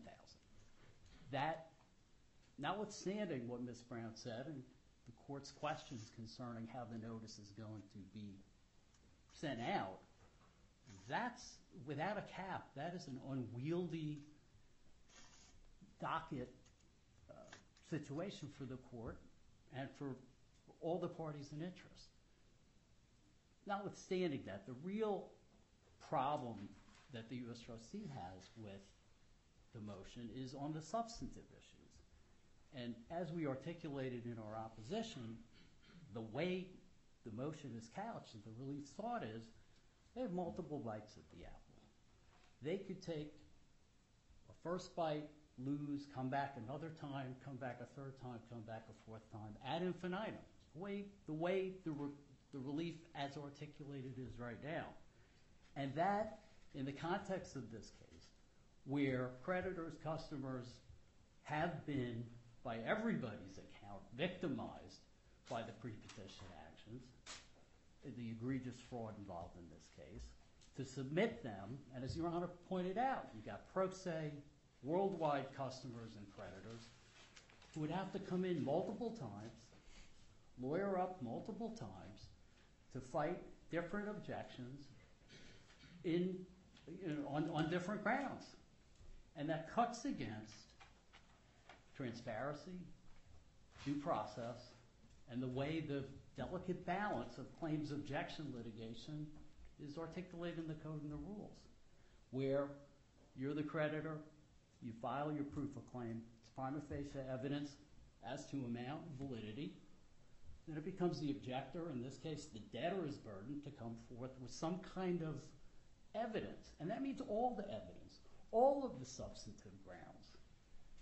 Under what the debtors propose, they don't have to do that.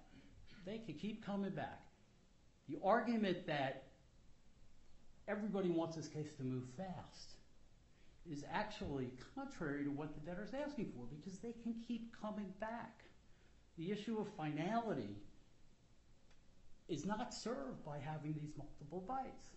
Figure out what the claim objection is, all of the substantive grounds, give it to the debtor, give it to the claimant, and let the litigation process commence. Once that happens, it's a contested matter. You have all discovery is fair game under 9014.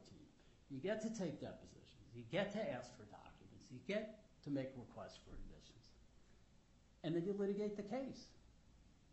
The way it's set up right now, and yes, it's a big, complicated case, but the point is get to the finality early. Don't let it drag on and on and on. So I think based on the facts and circumstances of this case, what happened pre-petition, what the creditors and customers have been through, the bottom line is make the debtors follow the rules as written. They're set up for a reason, and get the case moving as fast as possible and final as fast as possible. Well, we have 9.5 million customers. If even 10% of those filed claims that are objectionable, how long would that take if they were limited to 300 claim objections per month? That's a good point, Your Honor. It would take a long, long time. Take a decade or more, maybe 2 decades. Can't do that. Just can't do that. Well, that certainly goes to the docket issue. I understand that, Your Honor. But on the substantive issues, there's got to be some cap. There's not at the moment. Well, on the substantive issues, there's a lot of times when litigation, parties file a motion for summary judgment on a threshold issue that they think might resolve the case. And it doesn't. Then it goes to trial. I can see in this scenario where they have threshold issues, as Ms. Brown pointed out, a late file claim. So they file an objection to a late file claim. In the event I overrule that objection, I would say then the debtor has an obligation to come forward with all substantive objections after that. And then we'll deal with all of them at one time. They can't come back and back and back and back and back. Get one shot. Get their initial threshold objection. If it gets overruled, they get another objection, and that's it. One more. And they have to include all the substantive objections.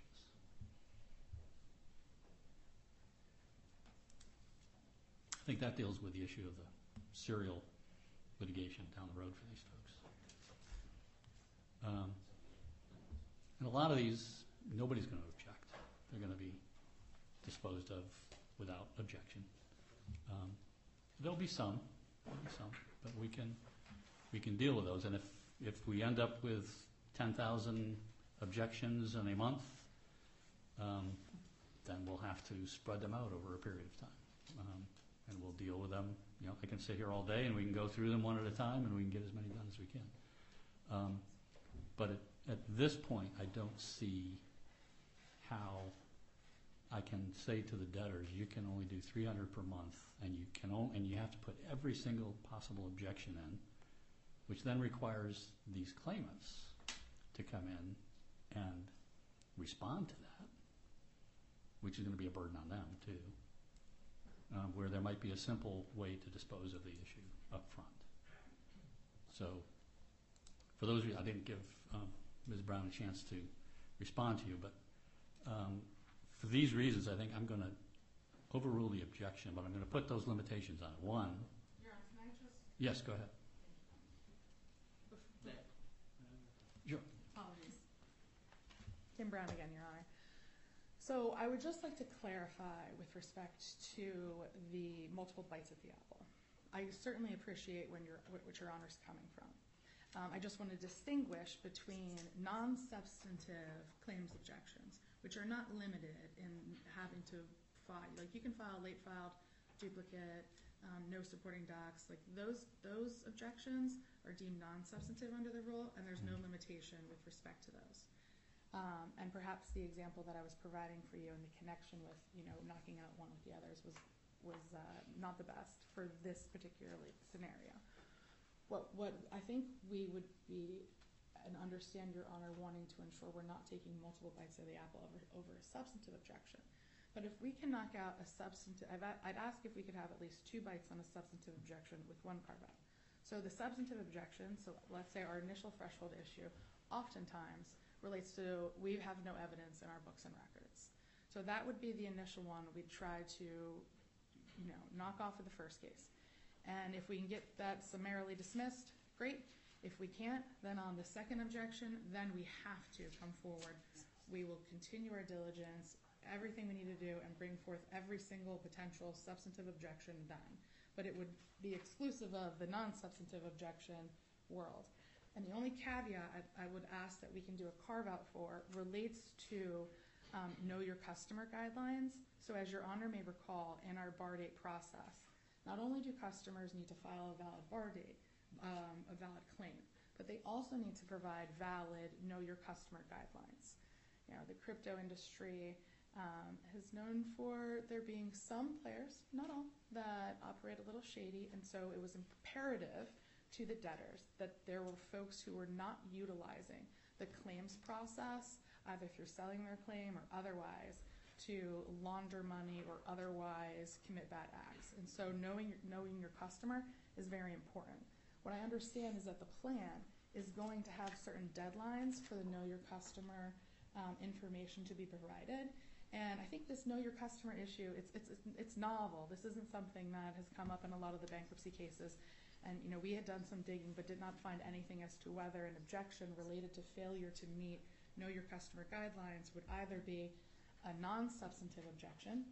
It's certainly not identified in the local rules as what can be a non-substantive objection. But at the same time, we'd like to move forward with the substantive pieces and getting the substantive claims knocked out as soon as possible. But if we're only getting 2 bites of the apple, and then we get to plan confirmation and a creditor fails to provide the requisite know your customer information, we would like to have the flexibility to object later on to disallow the claim because, whether they're a shady actor or what it might be, that now that has been vetted and they have failed to provide that. So if Your Honor is amenable, we would ask that we get 2 bites at the apple with respect to a substantive objection, exclusive of an objection related to know your customer requirements. What are the 2 bites for the substantive? I lost me on that one. No problem, sorry. So we would have the opportunity to object to file an initial substantive objection that would try to dismiss it on threshold substantive issues like lack of books and records, and then to the extent... Those are non-substantive. Late file? No, lack of book and records is actually a substantive objection under the rules. Okay. So it's usually one of the easiest ones to knock out, which is why we're like, we believe we can get summarily dismissed a number of these on substantive grounds. But to the extent that we were not to prevail on that issue, that we could then come back and file a second substantive objection, and that substantive objection would identify every substantive grounds in which the debtors have a basis to seek disallowance of a specific claim. Okay. On the issue of to know your customer issue, I would suggest looking at Judge Shanna has a crypto case. Bitrix, yes. And he, in order to receive, in that case they were returning the crypto to the parties. Mm-hmm.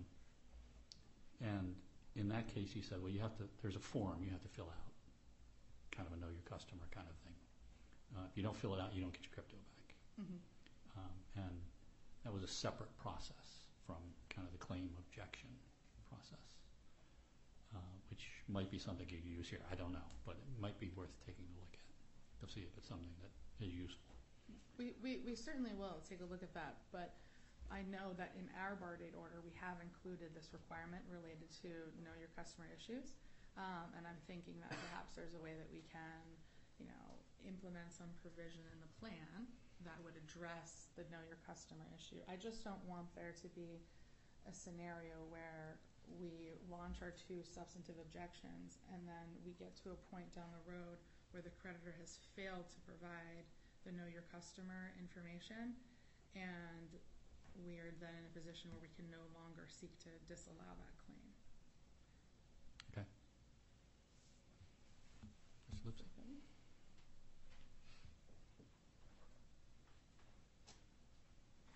Your Honor, Jonathan Lipsey, Office of the United States Trustee.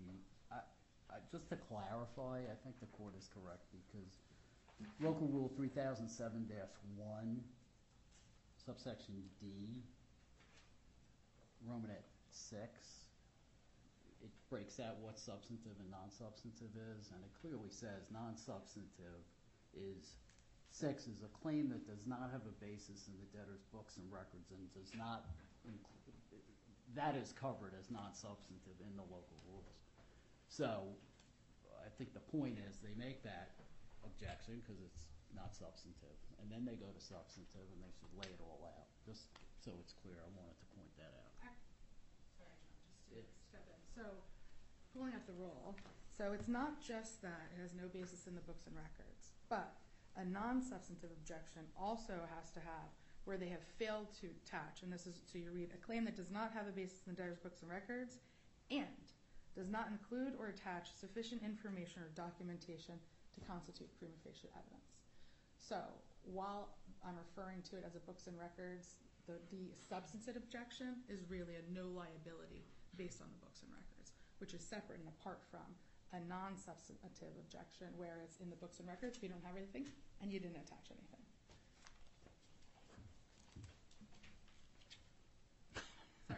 The rule says what it says. So.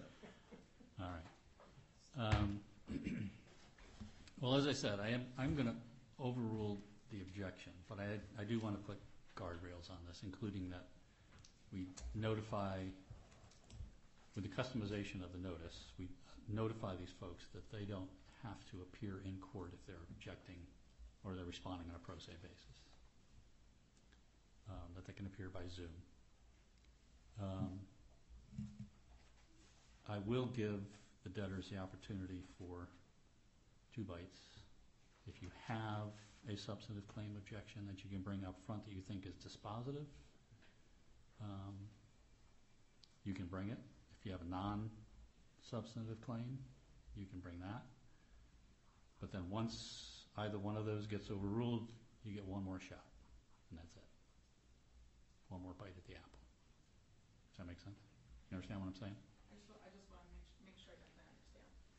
So we can file a non-substantive objection based on whatever the grounds are. And typically, you'd batch them by non-substantive. Here's all the late filed. Here's all the duplicates. Are you suggesting that with respect to the non-substantive, you want us to include every basis with respect to? No. You can, if you have a non-substantive that you think... We can do what we got to do. If you have a non-substantive that you think is dispositive, you can bring that. If you have a substantive claim that you think is dispositive, you can bring that. Great. If either one of those gets overruled, you get one more shot at a substantive objection. On a substantive piece. And that's it. Yes. Thank you. Okay. And that does not impair us in the event that there's a know your customer issue? Yeah, the know your customer issue I think is a separate issue that it's something that we have to do in this case, given the nature of the business we're involved with here. Certainly. And I'm sure that's something that we can clean up in the same process. Okay. Thank you, Your Honor. I appreciate the clarification. Right. So the parties should meet and confer, come up with an appropriate form of order. Mr. Lipsy, did you want to? No. Okay. And we'll get that entered as soon as it gets uploaded. Is the other, I didn't ask about, do we have a final version of the order uploaded for the first issue that we talked about this morning? I did see the black line for the change, but I didn't know if there was a final one. If it has not already been uploaded, it will be as we speak. Okay. Thank you. All right. Anything else?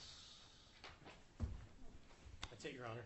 Okay. Your Honor, if I could just find out if counsel for the emergent debtor is present or on the phone? I'm sorry? The emergent matter, Your Honor, has been... No, I know, but I wanted to... Okay.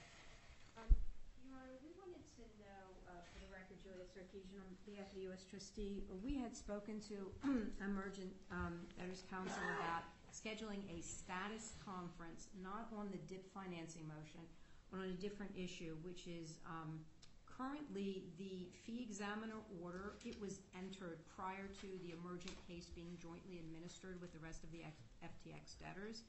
So Morgan Lewis, who's emergence counsel, currently is not covered by the fee examiner order, and we would like to have a status conference to discuss that matter, and we wanted to know if we could just add that to the next omnibus hearing date. Your Honor, Matthew Ziegler of Morgan Lewis for the emergent debtor. That is totally fine with us. We're available, I believe it's November 15th, to have that status conference. If that would be okay with Your Honor? Yeah, unless we have, are you guys talking with the PLS folks about rescheduling the oral argument on the motion to dismiss? I want to try and limit the number of hearings if we can. Thank you, Your Honor. Adam Landis, Rathing Cobb for the debtors. Yes, we have been in contact with those parties. They have agreed to the November 15th date, so that should be going forward at that time. November 15th. Is that the next omnibus date? That is the next omnibus hearing. Okay. Then we can add this to the next omnibus as well. Thank you, Your Honor. Okay. Your Honor, while I'm up here, could I give you 30 seconds on the emergent DIP motion that was continued from today? Well, it's not on for today. What do you want to talk about? I wanted to give you a status update. We were unable to surmount the logistical hurdles of having our declarant available today. And as Your Honor will note, the U.S. trustee has posed some objections. We have resolved objections from FTX and from BlockFi. So we're in touch with Chambers, and we will find a replacement date when our witness can be available. Okay. And we would ask, Your Honor, if it is at all possible that she be allowed to participate by Zoom, just because she's based in the Cayman Islands, and there are very few resources in the estate right now. But we will post that request to Chambers at the appropriate time. Yeah, I did have, this came up in one of my other hearings in Malincroft. We are post-COVID now, which means if you want a witness to appear remotely, you have to put it in writing and explain why pursuant to Rule 43. Okay. Rule 43 says you only get it if it's for compelling has to be under compelling circumstances, for good reason under compelling circumstances, good cause and something like that. So I have to make it on a case-by-case basis as to whether or not it is or is not compelling circumstances. Understood, Your Honor. We will review the order and make that submission if appropriate. Okay, thank you. Thank you. Last for the record, Your Honor, Adam Landis for the debtors again from Landis Laughing Cobb. We've been doing our best to let all parties know that we are post-COVID, to remind parties of Your Honor's Chamber's rules and procedures, and to ensure that if people want to submit declarations, that they have the declarants in court prepared for cross-examination. We'll continue to do that, but I think it bears repeating on the record for those who are listening, and we'll keep doing our job to let people know that they've got to be here. Okay, thank you. All right. Anything else before we adjourn? All right, thank you all very much. We're adjourned. Thank you, Your Honor. Thank you.